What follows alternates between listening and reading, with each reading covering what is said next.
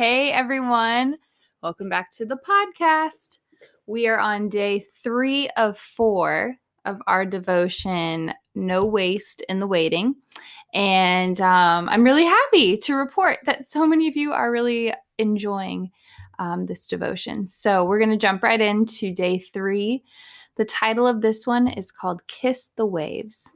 And the first thing it says is a quote by Charles Spurgeon, and it says, "I have learned to kiss the waves that throw me against the rock of all ages." And the devotion says, "I have been dealing with chronic pain for years from a herniated disc in my lower back.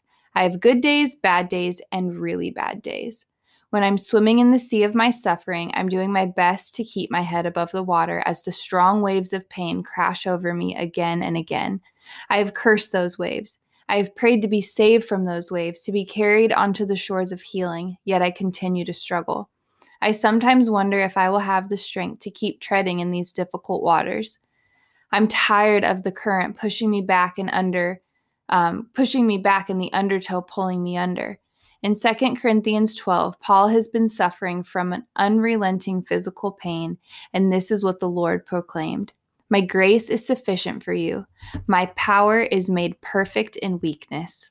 Paul's response was, "Therefore, I will boast all the more gladly about my weaknesses, so that Christ's power may rest on me." What God is showing me in this season of waiting for my physical healing is that He is still good even in the midst of my suffering. Jesus is calling me to grab hold of the life preserver of His grace. For when I am weak, then I am strong. I no longer need to despise the waves. I'm encouraged to kiss the waves, to greet them like an old friend who has come to visit, to welcome them and know that they have come to me for a reason and a purpose. I don't need to flail my arms, furiously kick my legs, or panic when the waves crash. God is sovereign in my pain. I will continue to pray for a healing, and I will wait. The Rock of Ages is with me, and I know that He is faithful. His grace is sufficient, so patiently I will wait. Oh boy, I feel like this is a heavy one because I don't know about you guys. I wasn't built like Kellen, for example. Kellen was built very sturdy, very tough, not very many, if any, physical afflictions or ailments. He's been sick a couple times since I've known him. Never, he's never broken a bone, never pulled a muscle. And then here I am on my side of things, totally fragile, really, really blessed to be born in this century, because guaranteed if I were born a century earlier, I probably would have, died of scarlet fever or something, because I just am not and I'm not being negative, I was just built more fragile than he was.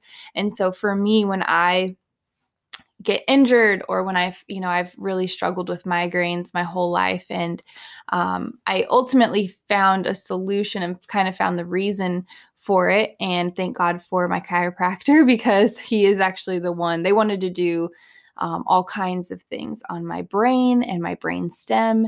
And it turned out to just be those two bones at the base of my skull, my atlas and axis, were pinching my spinal cord. And as soon as those were set, all my migraines went away. So, but what I will say is, in any season of my life that I've been injured, and I'm talking about an injury or where I'm recovering, they know what's wrong, whether it was a surgery or a pulled muscle, broke it, whatever it was, I knew I was going to get better, and it was still hard. So I have the utmost just grace and empathy for people who are dealing with physical ailments in their bodies and physical afflictions, because it is rough. I mean, in the Bible with Esau and Jacob, he gave away his birthright because he was exhausted. He was working in the field all day, and literally for a bowl of soup, he gave away all of his inheritance.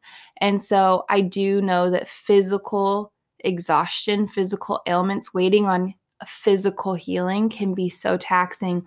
And the author, the way she writes about this, this is a place of strength. I get messages constantly that are like, "You're so strong, you're so strong." And I appreciate that. And, I think that I'll be the first to say that, God is my strength, but I feel like it's almost easier sometimes with emotional things, for me anyway, than physical things. So I just am praying for anyone out there under the sound of my voice who is dealing or waiting on a physical healing.